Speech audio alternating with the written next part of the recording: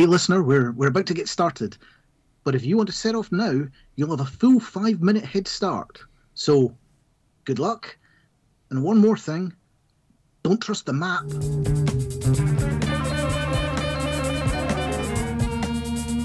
And welcome to episode 105 of the Never Iron Anything Comics Review podcast. Slightly different one there. Hope you like that. A weekly examination of a comic, a company, a series, or even a creator.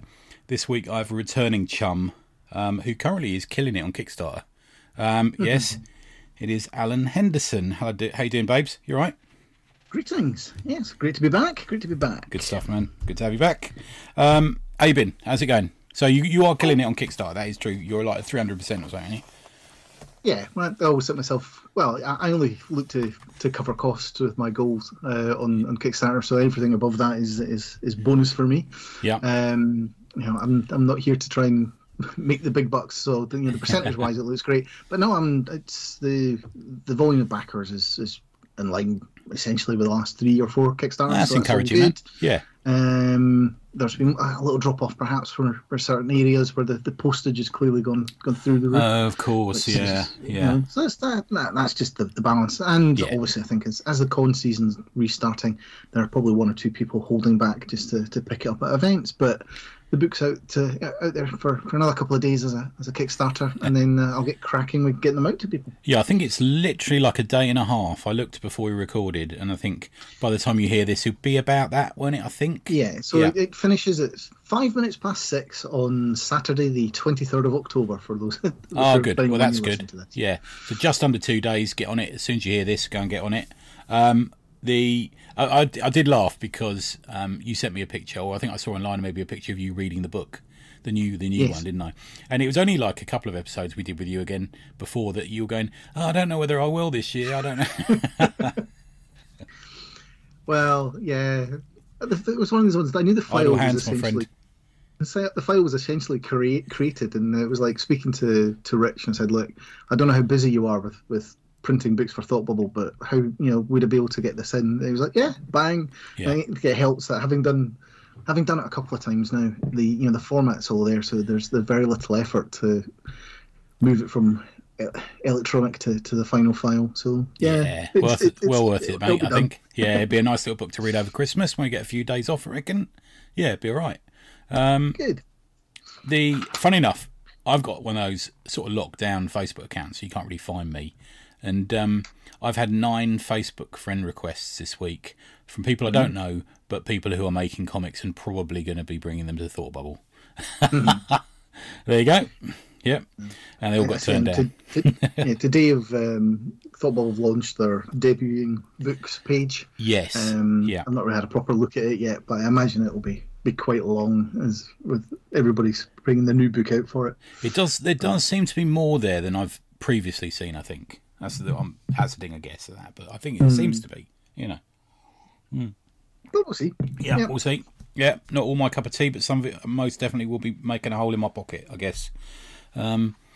Speaking of making a hole in my pocket, you didn't have to this time because I already had this one. I have, although for ease, bought the Comixology version as well, because I've got I don't want to bang up the hardback by sticking it in and out of my rucksack, if you get me. So what did you choose for us to talk about today, Duke? So tonight we're going to discuss Jim Henson's A Tale of Sand, as realised by Ramon K. Perez. Originally published in 2012 by Arcadia. Yes. Is it Archaea? Archaea, sorry. Yes. Yeah, I always get confused with that. Yeah. So it's written by Jim Henson and Jerry, I'm going to say Jewell. That's how I've heard it said. Yeah. Like you say, art by Ramon Perez, colours by Ian Herring and Ramon Perez. Also, a couple of surprises who weren't, if you listen to him being interviewed, Ramon, he was also helped out by Jordi Belair on colours. Kalman Andrzejowski also helped out in colours as well, because I think there was a tight deadline. Letters by Devon Bennett, published, like you say, by Archaea. And it's currently on eBay at $9.99. And we were just talking there's 2 versions of this, aren't there? You and I have both got the original, haven't we? Yeah, so okay, you can buy it brand new from Amazon for £17. It's you need to. Yeah, that seems quite high. I was surprised at that. Yeah. It's a big hardback book, I suppose. It's a nice design, isn't it? Yeah, yeah. As you say, there are two versions of this. Originally, it came out as this comic, which is basically Raymond Perez has taken the script that was produced by Henson and Joe and converted it into a comic. The second book, which I don't have, but I believe features other artwork by Perez, is essentially the full script, but just with Tipton illustrations that go with it. Yeah, so I've not seen that either. I wasn't aware of that until I saw an interview with Perez today. I didn't know that was out, but yeah, sounds pretty good. And we'll be talking about the script in a number of different ways as we go along, won't we? But did you want to give? I know it's a difficult one too, Al. Did you want to give like a general 2 or 3 line overview of what you think it's about? And I have to say, even Perez himself says this will mean different things to different people. So just in a general story-wise, I think that. Well, I think there's different things that you can see here. There's what do you think the actual sort of what's the flow of the book? Yeah. What is it like, and what does it mean? And all of those questions are quite different. Because what is the flow of the book? It's essentially a chase story where a guy sets off, is being chased, and has to reach the end goal by the end of the book. That's kind of the... It's kind of a surreal chase, isn't it, I suppose? Yeah. So that's what it is. In terms of how I would describe what it is, it's... Now, here's my... Do you remember the film Blazing Saddles? Yeah. Do you remember the end of Blazing Saddles when they break out of the cowboy set and they realise that they're part of a big movie thing, and they go into the canteen and they start fighting the Germans, and then they go into the next bit and they start fighting the guys that are dancing on the stairs, and then they go into the next bit, Yeah. So the book is kind of that sort of process where it just goes from one scene to the next, where each scene is incongruous to the one before, but the scenes then drag into each other. So and they collect people as they go along, don't they? Yes. And the best way I can describe it is that end sequence of Blazing Saddles, where the fights just keep mixing in different types of movie genres. Yeah. So it has that sort of madness about it and surrealism about it, set in a colour scheme that really reminds me of the movie Rango, if you've seen that, which is the animated... I know the one you mean. I don't think movie. I've seen it. Yeah. But again, because it's all set... Well, it's a tale of sand. It's set in a desert. And so it has that very muted palette that's quite pastel-y at times, and lots of different oranges. There's a flat colour to some of it, isn't there? There's more colour in some scenes than others, I suppose. You know, the canteen scene, for example. Yes. We might be getting a bit ahead of ourselves here. Yeah, but in terms of the sort of feel of it, I say that's kind of how I would describe it. Yeah, I almost think that if you took... sorry, man. From a visual point of view, I almost think if you took it out and you, rather than a book, if you just laid the pages out and walked along and read each page, it almost like does flow through like that very well, doesn't it? It's it's not a short read. It's not a long read, is it? It's actually quite a quick, energetic. It's very pacey, very energetic. Is a perfect word for it, because the chase element of it, you feel that is happening a lot of the time that the chase is on. Yeah. In terms of what it means, one of the descriptions I read, and I quite like it, is this is a guy who wants a cigarette. Yeah.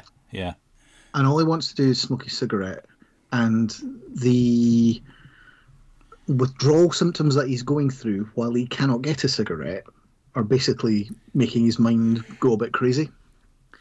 And when he finally gets a cigarette, he goes, right, fine, I've now started the process again of wanting another cigarette. Okay. Right? Maybe there's a metaphor for life there somewhere, isn't there? Yeah. But I think it is that. But I think a lot of it is that you're chasing a goal, and because throughout it, I say one of the sort of touch points throughout it is this, that he keeps trying to light a cigarette and things keep happening that mean he can't. And I think it is that he's constantly trying to achieve a goal, and even when he finally does achieve the goal, that process has to start again. Yeah. So I think there's something in that's the kind of thing that I take from it. Yeah, but I think, it's interesting. Many people can take different things from it. Yeah, I've got a few theories, but I think we might rewind a little bit and just maybe do what we normally do and say, how did you come across it? Because I remember at the time it was quite a hot book, wasn't it? It was a hot book. Got a lot of press at the time coming out. I would have picked up in the shop. I'm fairly sure, or maybe have acquired it electronically from the nasty Amazon type place. Yeah, I think that's where I got it from, actually. Yeah. So as I say, the version I've got is actually signed by Perez, but in 2013. So I'm sure he came over to Thought Bubble that year. Okay. Or actually at some event, and so that. But it was a book that got a lot of buzz because, and it's got the Henson backing, so that it's. This was produced with the what they call the Jim Henson Foundation. Yeah. Henson Company, whatever. They actually said we want this book to be produced. Yeah. And they actually tested out a number of artists and chose Perez as the one they wanted. And they set the deadlines and they set the timelines. But that also meant that they were also the ones promoting it, which is why I think it got quite a big support. I think it got that cross support, but also got a buzz from outside of comics. I seem to remember, because Henson's a big thing. The Muppets and stuff. I think I remember hearing about it. We'll talk a bit about how I first came across Perez, but I remember ordering it and being pleasantly surprised when it arrived because it's got like an elastic page marker, isn't it? I don't know what you would call it in publishing. I'm not sure the name of that, but I don't know. I was going to say, for those that imagine for those that have never seen it, imagine an A4 moleskin book. Yes, that's a good description. I would describe it, because as you say, it's got that rubber band on the back that doesn't actually it does stretch over. It doesn't look like there's a bit of it that's kind of there of just being style over substance, but a little bit, yeah. It does give that feeling of going. This is a travel, a book that you would take with you for traveling.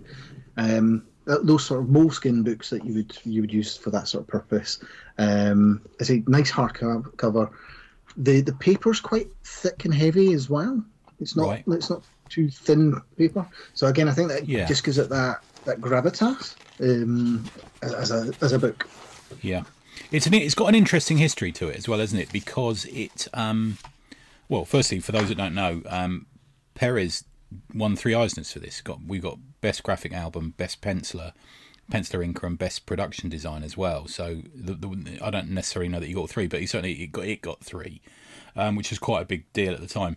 But it was written as a film script in I think 1967, and designed to be a film, and they'd made another film which sort of precedes it, which we will mention as we go along.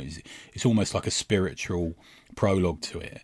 And then it got rewritten again in the 1970s with another attempt at going round to try and get it made into a film again, and never got made. Now, after the death of, I think it was after the death of Henson, wasn't it? This came up. Yeah. Jewel was still alive, but after the death of Henson, it was sort of what we're going to do with it. And so they dug it out of a drawer, and it was they held auditions essentially, or you had to go and pitch them artwork and stuff like that. And Perez went along and he won the pitch to do it. And he had almost the job, I'm going to say, of being a writer as well, because it's not an easy thing to translate from what I understand as a script, because it's quite surreal and quite abstract at times. And it was his interpretation that we're now seeing on the page.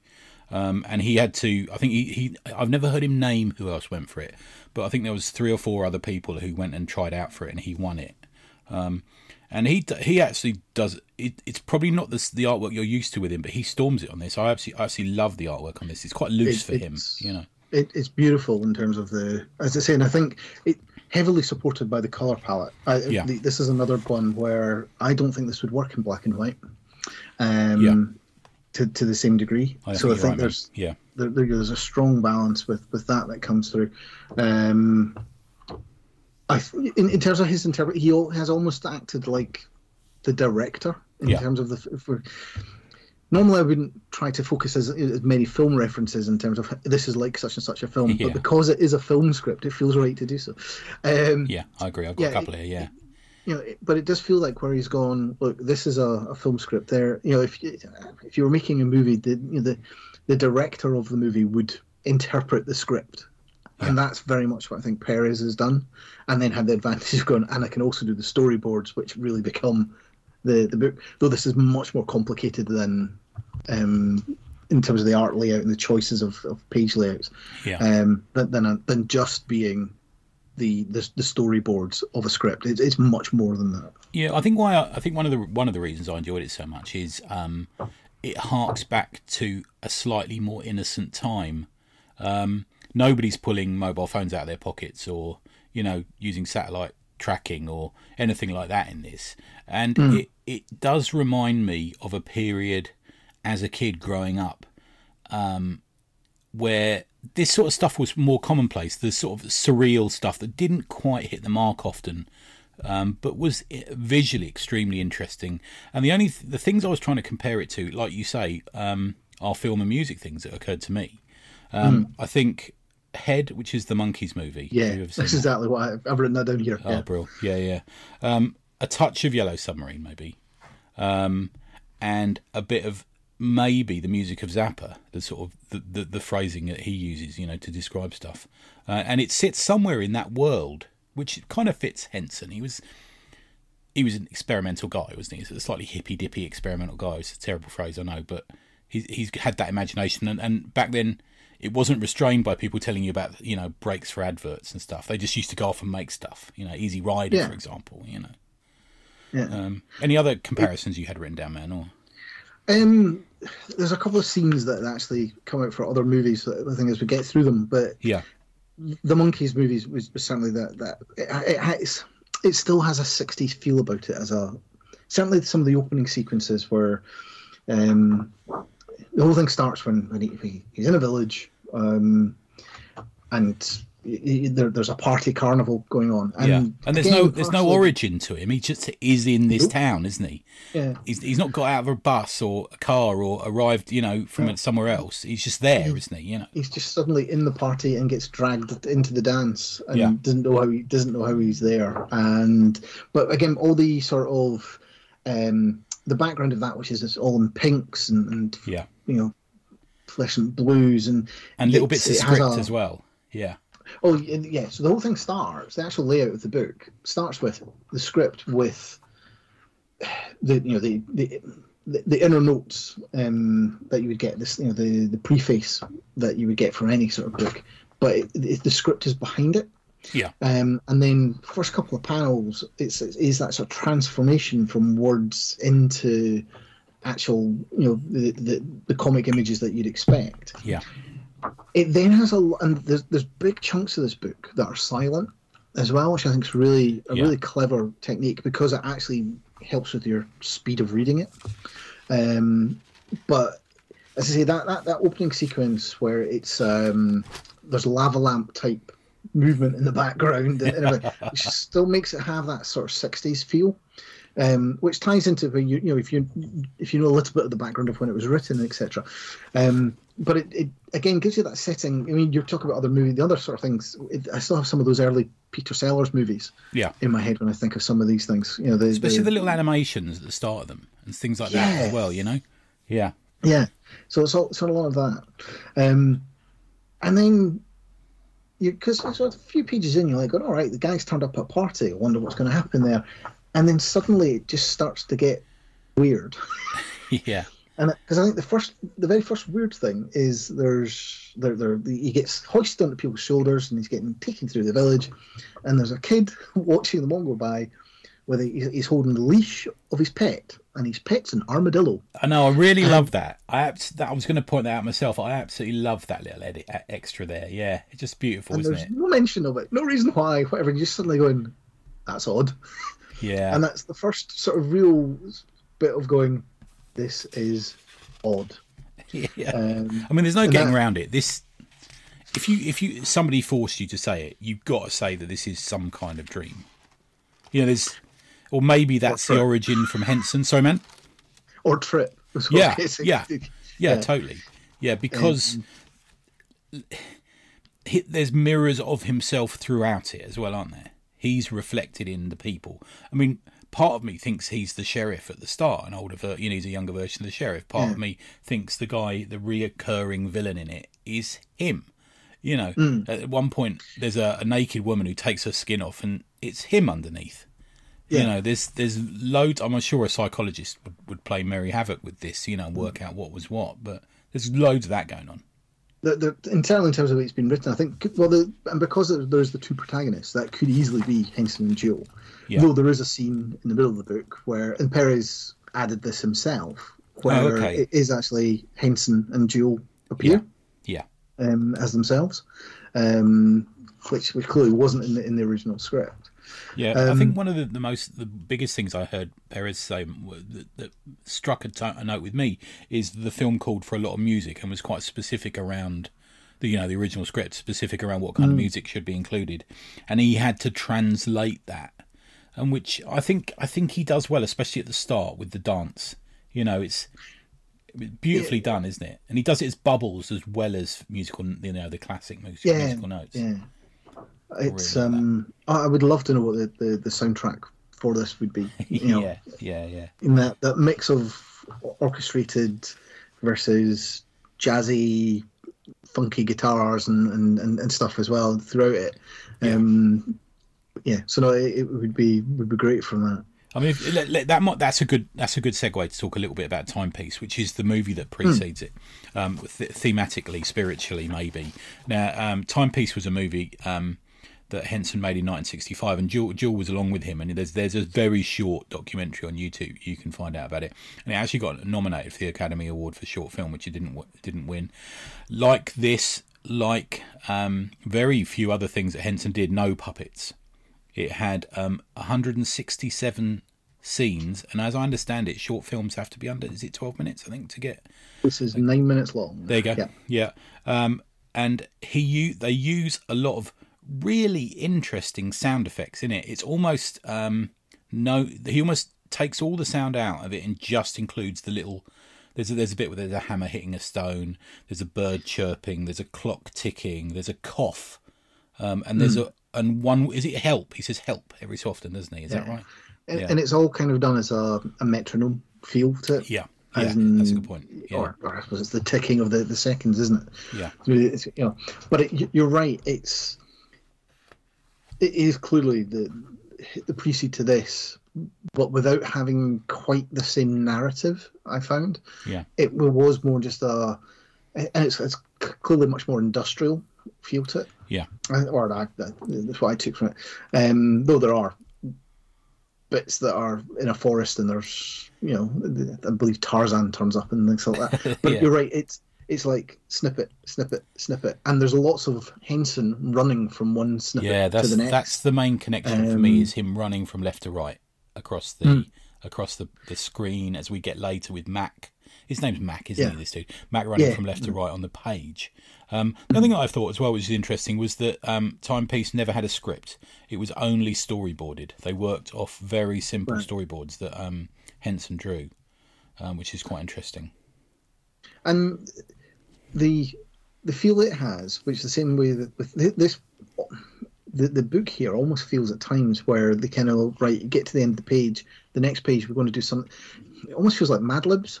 It's almost right. So I've got him to the bottom corner. You get to pick up the next bit. All I'm going to tell you is what he's carrying at this point. Yeah. You can then do whatever you want for the next 2 pages and tell me what he's carrying by the end of those 2 pages, and I will start my next 2 pages with that. Because it's like this madness of going, how did you get to that? And where did they come from? Yeah, so he's got a key and a stop sign. It's like he's got a massive key, and then he's got a stop sign, which he makes use of. Yeah, it's a bit like that, isn't it? Yeah, I know what you mean. Yeah. At the beginning and I think Timepiece is probably like that as well, where it is almost like, well, we filmed this scene, what are we going to film next? And it's just like, you pick, and no, you pick, and it's just, well, it's just we're here, let's film this next bit, or let's go down to the forest, or let's go and pick up the pogo stick and bounce across the screen rather than run across the screen. And it's like, all right, but yeah, so Tale of Sand, the opening sequences, as you see, he goes through the party, he ends up with the sheriff, and the sheriff says, great to have you here, you're now ready to go. What you've basically got to do is get across the desert to be safe at Eagle Mountain. And he's entirely confused as to what's going on. He doesn't understand the classic Esmond dream. Yeah. The only difference from one of my dreams is he's got trousers on. And the sheriff goes, everything's going to start in 5 minutes, but don't worry, you're going to get a 10-minute head start. And here's the map. We're giving you the key. We're giving you the stop sign. And one more thing before you go: don't trust the map. Don't trust the map. Yeah, yeah. And they cheer him out of the village, out of the town, into the desert. Yeah. And he does not know what, even to the extent that there is a biplane that flies over the top and just says "good luck" in its smoke trail. And you're just like going, where's he going? What's he got to do? And he has no idea. It's the typical anxiety dream, isn't it? You arrive at a party and you don't realise it's for you. And then it all turns bad and you've got to do something at this party, you know. And then, but this is times turned up to 11. He's got to run across the desert and get chased by and tackled by all manner of things, you know. Yeah. And that's, you turn the page and off he sets, running. Yeah. And this is where, as I say, it moves into this sort of silent comic mode, which again, this is where you would pace up the music in the background to get a rhythm going, so you had that look of anxiety and panic and running and running and running. I do love that running page, the with the key, the initial one where he's like, right, I'm going to leg it. He doesn't really know why, but he just is doing it, because he's been told to. And then he finally gets a chance to stop and unpack the bag to see what's in the bag, and that's where you realise that he is also being chased. As it's the first time that the shot, or the first time he tries to light the cigarette, and the match gets shot out of his hand. Yeah, there's a sniper after him, and then you think, oh, this.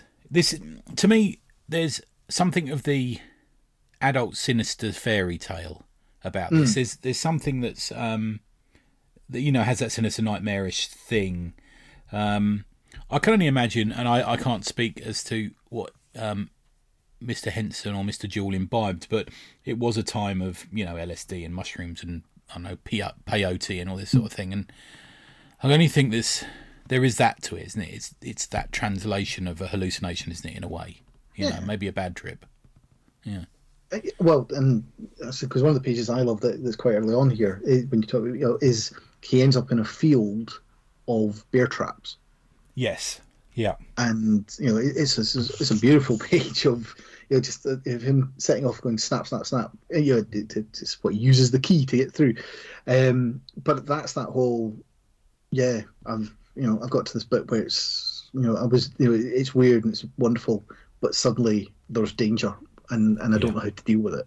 And shortly after that, we're presented by the main, I suppose, the main villain, isn't he? The eye patch wearing man. Yep. I don't know. I go backwards and forwards on whether this is Mac or not. I don't know. What do you think? It's like his evil version or something. You know what? I think it's more. It's the man. It's in 60s parlance. Yeah. In that it's somebody who clearly thinks they're superior, clearly has the ability to just get what they want when they want it, is kind of chasing him for fun. Yeah. It's and therefore it's more Max wanting to just do his thing, but he's being surprised. He's just under the pressure of being be chased by the eye patched man the whole time, and the eye patched man always has the jump on him. Yeah. It's that feel better of those that have recently watched Squid Game. It's the people who have funded Squid Game. They just happen to be part of it this time, where he goes, "Yeah, I'm here to chase you. I'm just and that's all I do." But then there's the weirdness that comes with it, in that he also has this surreal. He has surreal abilities, and yeah. Yeah, there's a couple of moments where I don't know if it's one of those things like Perez says, it means different things to different people, where I'm convincing myself. And there's a moment where various things happen. He's still escaping, and he's trying to get a lift, so he puts a stop sign in the ground, and it stops a car. And this is a sort of stretch limo, and he sees his reflection. What page is this? Page 42-ish, if I'm looking at the digital. Yep. And he sees himself in the reflection of the window as it lowers, and just behind the window is the man with the eye patch. Do you see what I mean? It's almost like he is a little bit different. He's sort of thinner in face and everything, isn't he? So that was part of why. But what follows is one of my favourite moments, is when they open the door and a fucking lion walks out, just climbs out of the car. This is one of these ones where it is almost like, right, got random word generator somewhere. And steps out the back of the car and the random word generator goes, a lion. And you're like, okay, let's deal with the lion. It's a great looking lion, yeah. And it is, and he fights the lion, and there's the beautiful pages. The way that I love the different way he draws the lion. At times it's really realistic, and at times it's really very thin lines that he's done, and very little that's on it. Yeah. But it then, and this is one of the references that I've. It basically turns into a little bit of Jumanji at that point. It does, doesn't it? Because yeah. Another car turns up with the classic African hunting male of the 1800s who shoots the lion. Yeah, it's very Monty Python at this point, I think. You know. And they tie it to the front of the car now. And it is just, okay, that, where did the lion come from? Where's the lion going? Why was somebody chasing the lion? As I say, it is just one of these ones where at no point do you really have a handle on this when you're reading it to say, I know what's coming next, or I know why we're trying to achieve what we're doing. And that's a big quality of why it pushes you through. It's why I keep reading. I would never read this in 2 sittings. No. I think the 3 or 4 times I've read it, I've got to read it all at once. You've got to get to the end, haven't you? And credit to Perez, because he is a writer clearly, but he's kind of known for being an artist, and he was turned this into magic as far as I'm concerned. Really has. Yeah. Should we talk a little bit about him for a minute? So Ramon Perez, born the 4th of June 1973 in Toronto. He grew up reading newspaper strips of Garfield, Hagar the Horrible, and Calvin and Hobbes. And it was only later that he began reading Marvel and DC. Studied illustration at college. Never wanted to be in comics specifically, but just wanted to draw for a living. And initially found some quite good paying work in drawing role-playing game books. And he began to work on his webcomic Butternut Squash, which is what he used as the calling card in order to get this, is what impressed them the most. And followed by a webcomic called Kukabari. He works both traditionally and digitally, depending on the project, and he works now out of the Raid Artist Studio in Toronto, which is a sort of artist co-op, I suppose is the best way of describing it. And he speaks very highly of that. His style really changes between what I've seen of his, and I've read comics of his and not realised it's his. The style that he exhibits in this one, I was trying to pin down as who I thought it could be compared to, and the only one I came up with was Philip Bond. I don't know what you think about that. Yeah, you're saying that makes sense. Yeah, definitely. It's it's not quite dark. It's a bit more refined than Darwin Cook. Yeah, somewhere between the two, isn't it? Maybe. Yeah. And part of that in the book is also because of the way that the colours are used. Again, that has that Darwin Cook-esque, in that certain pages only use the one colour but in different depths. You're right. He's an artist that can flex his style specific to the topic in hand. He's done a lot more Marvel work than DC work for me, but that's... Yeah, I was going to say that bit of DC guy, you probably won't have seen, some of his work. He cites his influences: Alex Toth, Alex Raymond, Al Williamson, Johnny Craig, Stan Drake, also Mike Mignola, more recently, Mike Mignola, Kevin Nolan, Duncan Fegredo. Good to hear Duncan called. Duncan's fucking a master. Stuart Immerman, Jock, David Arger, and John Paul Leone. And Robert McGuinness he cites as an influence. He has, like you say, he's worked on probably mostly Marvel work up until recently. I know Chip Zdarsky was a a studio buddy of his, I think, at one point, and they're doing something called Stillwater out of it's Image, isn't it? But which bit of Image? Is Image, but I can't remember. Yeah. The other stuff he's done include Jane, which is a reimagining of Jane Eyre, which is probably the nearest in style. If you enjoy this, the nearest in style to him. He did do a JSA Classified, I think, at DC at one point. Yeah, bits and pieces. One of my favourite things he's done outside of this is the Gods of Mars stuff he did, which I bought in singles, which came out, I think, just after this. And that's amazing work. I don't think you can get it on Comixology because I think it might be tied up in the Dynamite deal with the ERB stuff. He did True Patriot, which is a Canadian cartoonist anthology. He drew Nova between 2016 and 2017. He co-wrote that with Jeff Loveness. The thing I've read of him most recently, other than Stillwater, is he did a Giant Size X-Men Magneto issue, and does, to me, chalk and cheese, man. Two different books, utterly different. And he, again, he needs more credit as a writer, because I saw an interview with him and he said that whole Giant Size issue is like an extra long Marvel issue about Magneto, sort of solo book, came from a 4-paragraph page of type that Jonathan Hickman sent him. That takes some fleshing out. Sadly, it's like the old famous Mark Miller page. It just says they have a fight. There's another classic. But a brilliant artist. Flips backwards and forwards. Sometimes we see loads from him, and sometimes he pulls back a bit and does some more webcomic work and stuff like that. But I only saw Jane today. It was there's quite a good interview with him with a German fan site in English language, and they showed a lot of the Jane pages, and it's bloody gorgeous, like really good. And it's a mixture of pencils and black and white pages and colour, but the colour is in a similar way to this book. Quite muted in the background. That has a very partially coloured off pencily feel colour to it as well, in that it's like it's almost been coloured in pencils. At times, but has a digital background to it. Good stuff. Anything else you want to talk?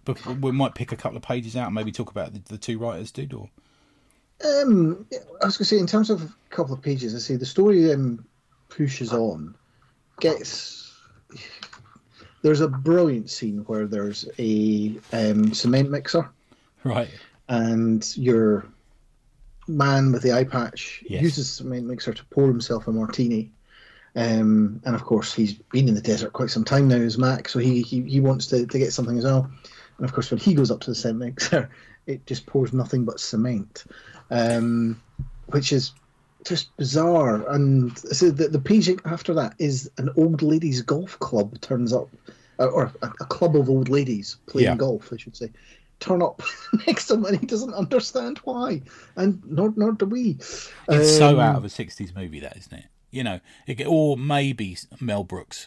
That's the other person I could probably see. Like you say, Blazing Saddles is a Mel Brooks movie, isn't it? Yeah. There's one bit where he sees this dude and he's legging it. This sort of waiter look you can do. He's legging it with one of those ice clamps on a big lump of ice, and he's running across the desert full pelt under the sort of the hot sun. And he chases him, thinking, "I want a bit of water. I'm going to get that, a bit of that ice cube." And just as the massive cube of ice becomes a cube that can fit in a drink, he reaches this sort of smoking hot blonde woman in a bikini, lying in a sunbed with sunglasses on, holding some kind of cocktail or something, in her hand, and he plops it into her drink, and it just speaks so much of those those dreams we have, because next to her is a swimming pool, and of course, when he gets anywhere near the swimming pool, a huge sort of shark comes up and tries to bite him and grabs his shoe. It's just like this hot blonde, this water, this drink, this smoke, it's in reach, but because it has to be ruined by a shark. It's like incredible, isn't it? It's that shark page is lovely as well, I'd say. So a few pages on from that, there's a double page spread that's more at night. Yeah, where it's 3 long panels across the thing, but it's and this is that sort of sunsetty one. Is that the one? With a howling wolf, and it's got a howling wolf sitting in a crescent moon in the middle of one of the pages, right. and this is really Dali-esque at times in terms of the which way's up, and what's, is he the small person on top of the mountain or the big person looking through the mountain? And it's just, how you would go about constructing the thought process to say this is what needs to be on that page. Yeah, I don't understand. And then he finds the record player, and one of the things he's had in his bag all along has been this record, and he realizes that what's written on the record is Stampede, so he plays the record. Yeah, and you suddenly have the Stampede runs across the page, being chased by tanks, and so it's a stampede of buffalo that are being chased by tanks, and you're just, again, it's like I don't know how to really explain quite what happens next. Yeah, and the motion goes. He does that a lot, doesn't he? So you got the double page spreads pushing the motion from left to right constantly. As well as surrealism that you mentioned Dali. Well, Dali was one of the fathers of surrealism, wasn't he? That's a good shout, and you can tell there's a huge influence in that of that movement, that artistic movement in this. You wouldn't be surprised to see someone whose face was an apple or something. All this sort of thing going on. Yeah, very much so. The tanks look great. It's still got that sort of. They're like American tanks, but they're sort of the tanks you would have seen in World War II. So he's chosen well there because we're referencing a period where war movies were big. We had a generation of people in the 60s who would have fought in the war. There's all these little touchstones. Obviously, gramophones, as I'm calling them now, weren't really a thing when this was being drawn. It's only 10 years previous, 20 years previous to it, and maybe 5 years after it that it's become quite a thing. It's got a lovely old school feel to it, isn't it? It really has got that callback to the 60s. I'm glad that he went that way with it. It really does look it's brilliant. Everything's a brilliant choice in this. Yeah. Just to keep things moving on, but also to keep the listener completely confused, we'll skip through the bit where he meets the Arabs in the oasis in the desert. Is saved by the American cavalry when they turn up, only to be tackled by an American football player. Yeah, as I say, it's just, and the American football players. There's one of the things I love about that, about the whole thing about keeping it silent. They only talk in X's and O's. Yes. In the way that you would expect to see it on a sort of whiteboard or blackboard of somebody describing moves of plays. Yeah. And I just love that as a sort of technique of going, we'll put dialogue in here, but it's not dialogue.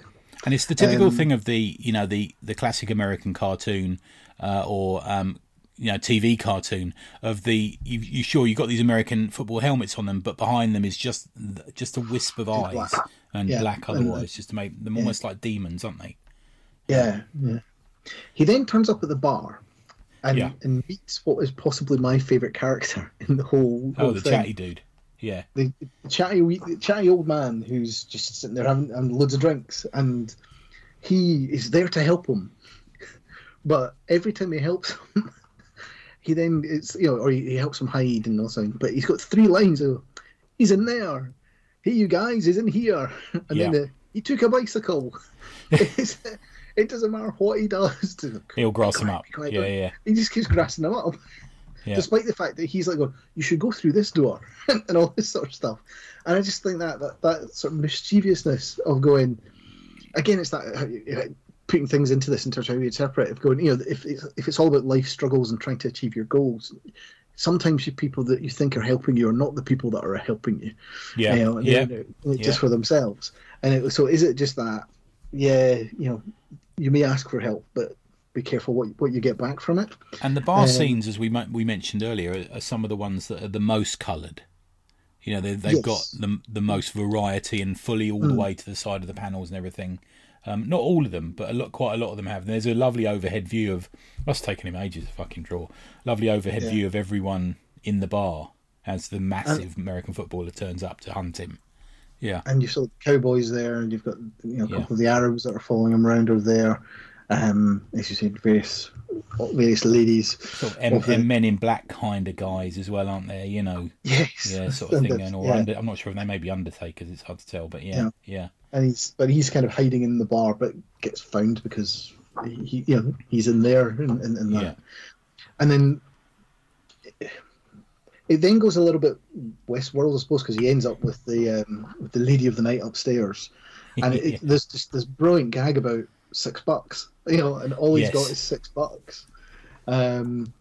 Which for me, I suddenly went, oh, this is quite adult because she's a prostitute.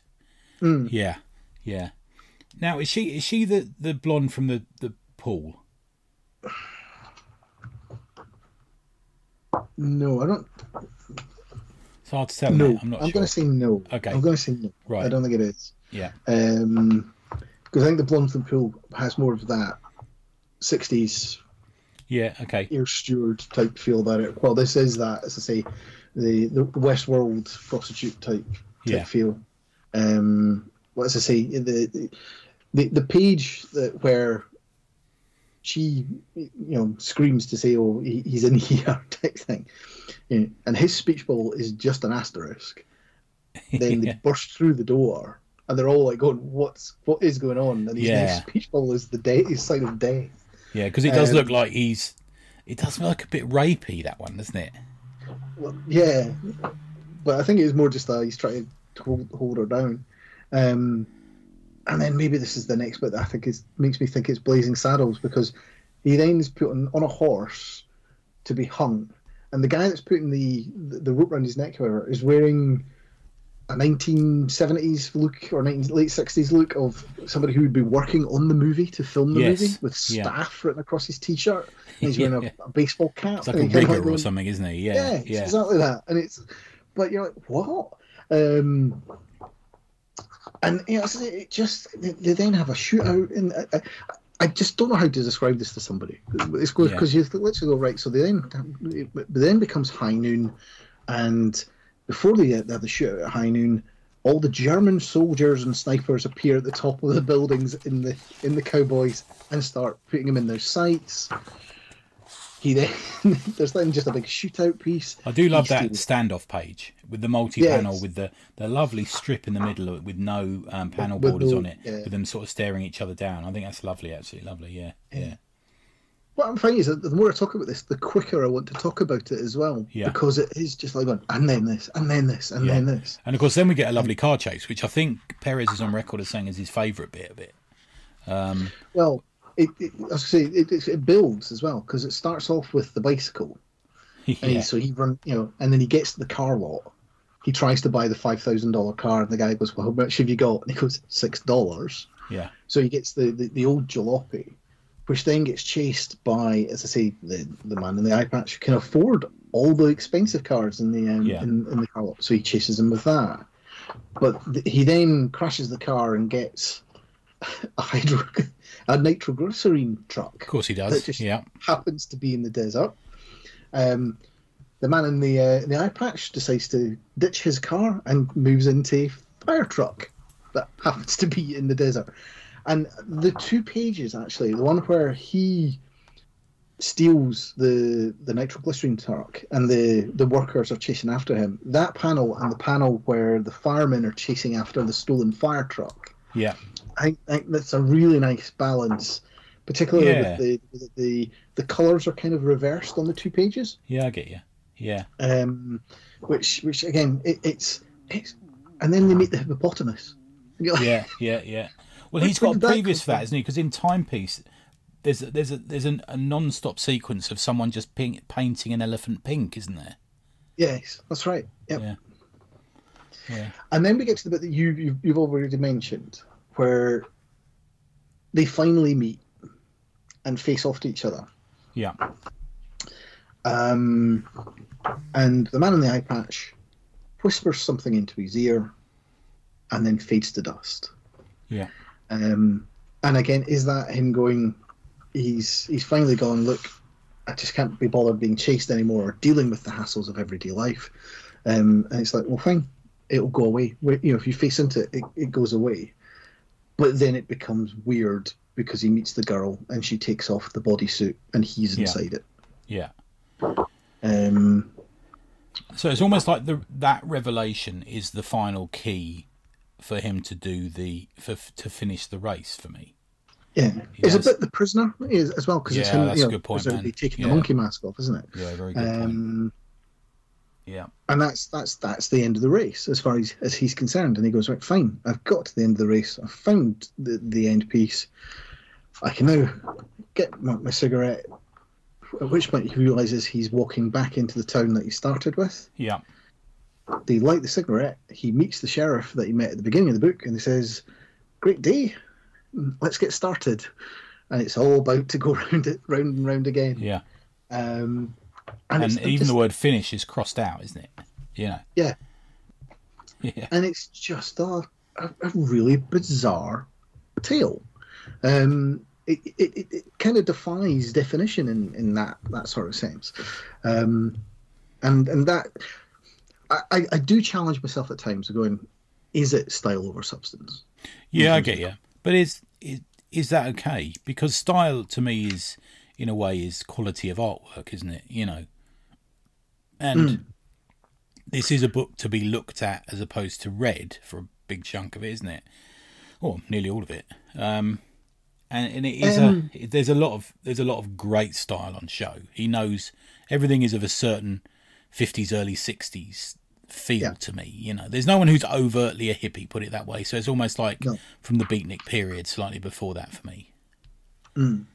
So I would say that it is substance over style, because I know you're saying there are certain pages you can pore over, but actually if you're reading it as a book, I find it very difficult to stop on a page with this book. Yeah, you literally want to turn the page and turn the page and turn the page. So that's where I think there is substance in this, because the way that it drives you through the story, even the bits where there's sudden slowdowns, but when he goes into the bar and he's talking to the drunk, that it slows things down, but it's still driving forward because it's suddenly become very close and tight.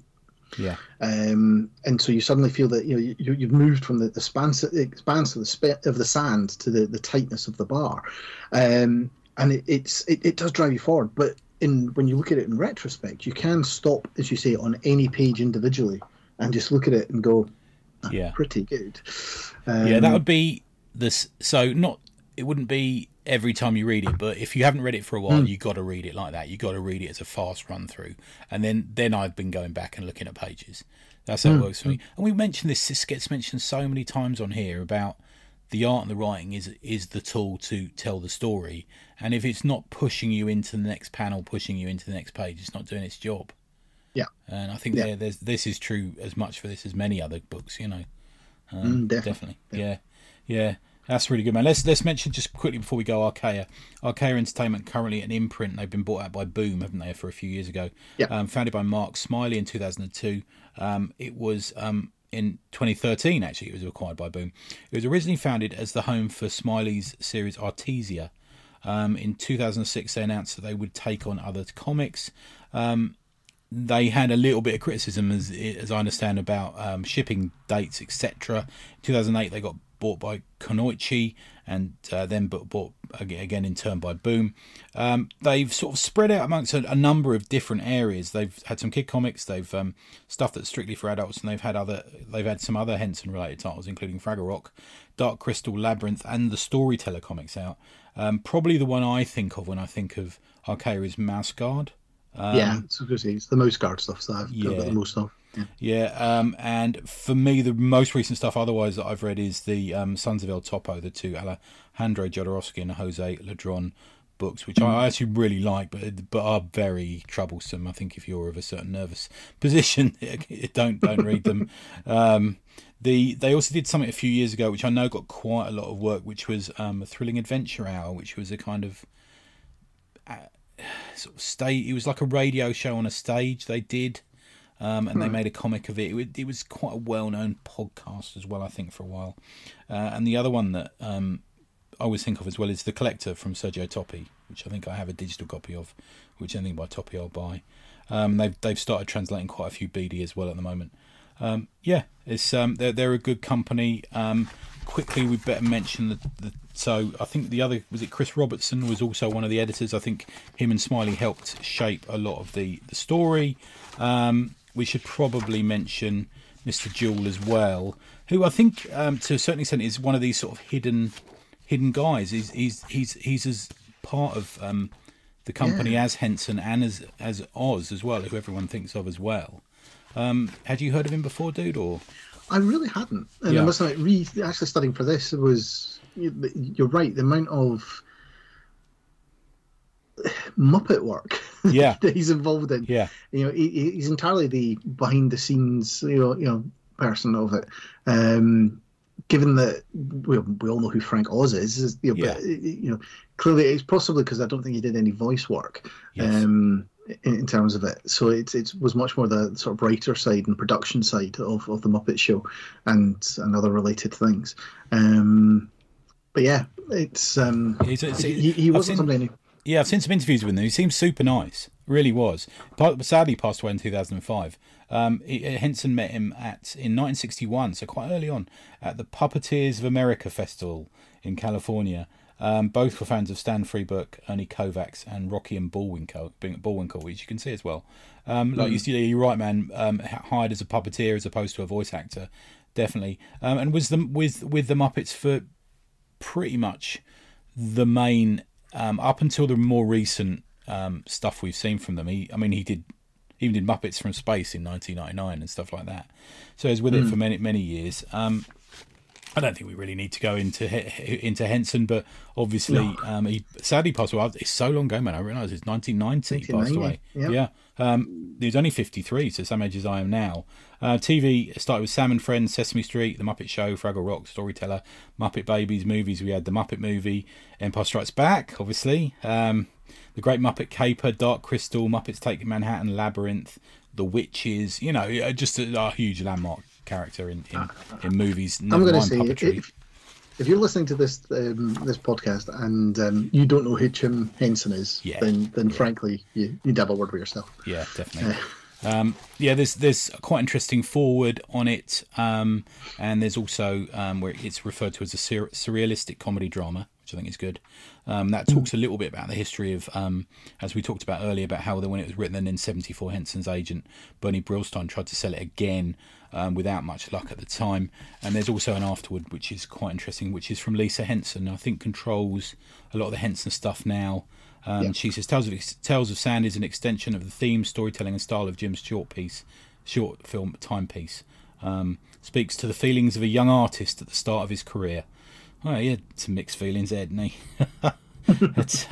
And she felt that Perez was the perfect choice for the project.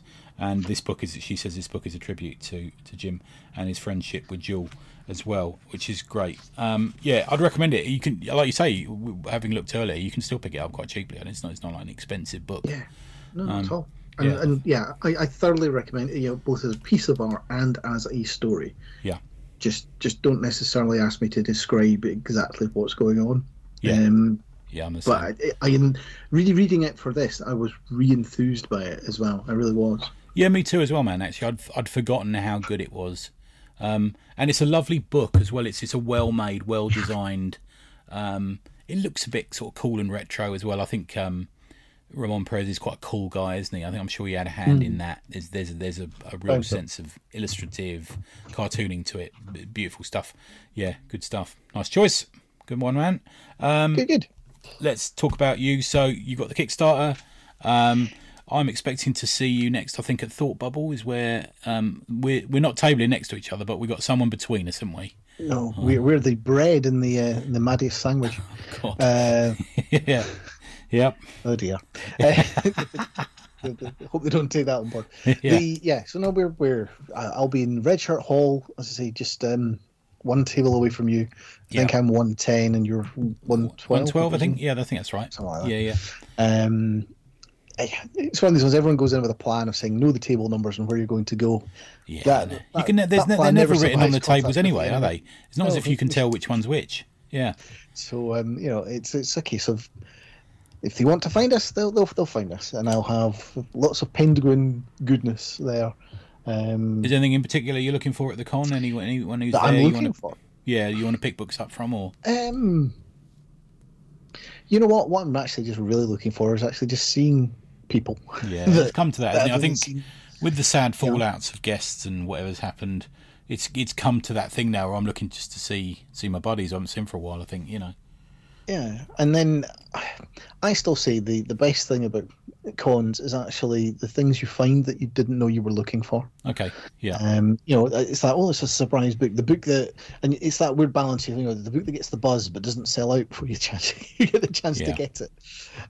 Those are the things that I think are always the best at the con, or somebody who's new and you're going, oh, never, you've not been about before. So whether there'll be any of, or how much of that there will be this year at football, I don't know. Yeah, it'd be interesting. That's the one. It's always the Saturday night book that gets pulled out in the bar, and you go, oh, I've not seen that. And then you look for it the following day, and it's either just there or sold out. Because there's always a couple that get a little bit of heat overnight, don't they? Yeah. And that's so that to me is what I'm looking for, is the thing that I'm not looking for. Yeah. That sounded very that in the surrealness of what we've talked about today. That kind of works. I'm looking for the thing I'm not looking for. Yeah, if you wake up and see me legging it across the heath, in Harrogate carrying a big key, I've read this again. Yeah. There's every chance. Chance. Are you driving down, or are you training it? What are you doing? So we'll be driving down, boys on tour, group of 4 of us. Oh, nice. All being well. So we'll be coming down during the Friday, and I'll do a little bit of setup, I think, on Saturday night. And then I have absolutely no concept of how social interaction of an evening is going to work, given the... I don't think there's any organised parties or anything. I think they've said there's none of that going on, isn't there? Yeah. So it's going to be, there's going to be lots of WhatsApp messages flying around to say pubs where and what spaces and what pubs and stuff, I guess, or yeah. We'll be looking for somewhere to eat, won't we, on the Friday, I'm guessing. Be a bit of that. Yeah, so it's just I think there'll be some interesting fun and games, I think, just to find people, and I'll use the word because I know it upsets certain people. Where's your clique going to be? What are you going to have on your table? You're going to have the new book on there, do you think, by then, or? Yeah. So yes, one of the things I'm trying to do is, as I say, the Kickstarter finishes on Saturday. I've already got the books. I've got the prints, and I've got the badges that everyone will get. I've done some of the commissions already as well, because I've spoken to the people. So I will look to get this book out starting end of next week, something like that, and get out and about. So I will, as I say, I'm strongly against taking a book to a con that if you've kickstarted it, you've not got it in the hands of the Kickstarter. Agree. Yeah. So if I can at least get it into the hands of everybody who's UK based, then I know that they've all got it before. You've done the right thing, then, man. I think that's a decent thing to do. Yeah. Well, there was a conversation on the Slack about this week, wasn't it? With Mark Abnett was talking about a similar thing. Yeah. No, I agree completely. Yeah, so, that's the right thing. As long as I can get that done, then that's fine. It will be there at football, and then as I say, I'll have 9 books in total. Wow. The 9th of which is Master of Nine. So that's nice stuff. Yeah. It's almost like I planned it. I didn't. It's almost like that. And 4 of those books will never have been at a comic convention before. Yeah. So that's going to be the interesting mix to say, well, here's some of the older stuff, but if you've not been supporting me on or following me online, this is what you've never seen before. Yeah. Which is and I think I think it'll be the same for lots of people. I mean, you've only ever taken tribute. No, this will be the second one, because we did Meanwhile. We went to Meanwhile with that, so this will be our second one. I don't think we got any. We might have a couple of things. See how we get on with the Flesh and Ink stuff. So I don't know whether we'll have a couple of spares of that, but we'll certainly have George Mayhem and the Hercules books and a couple of other things.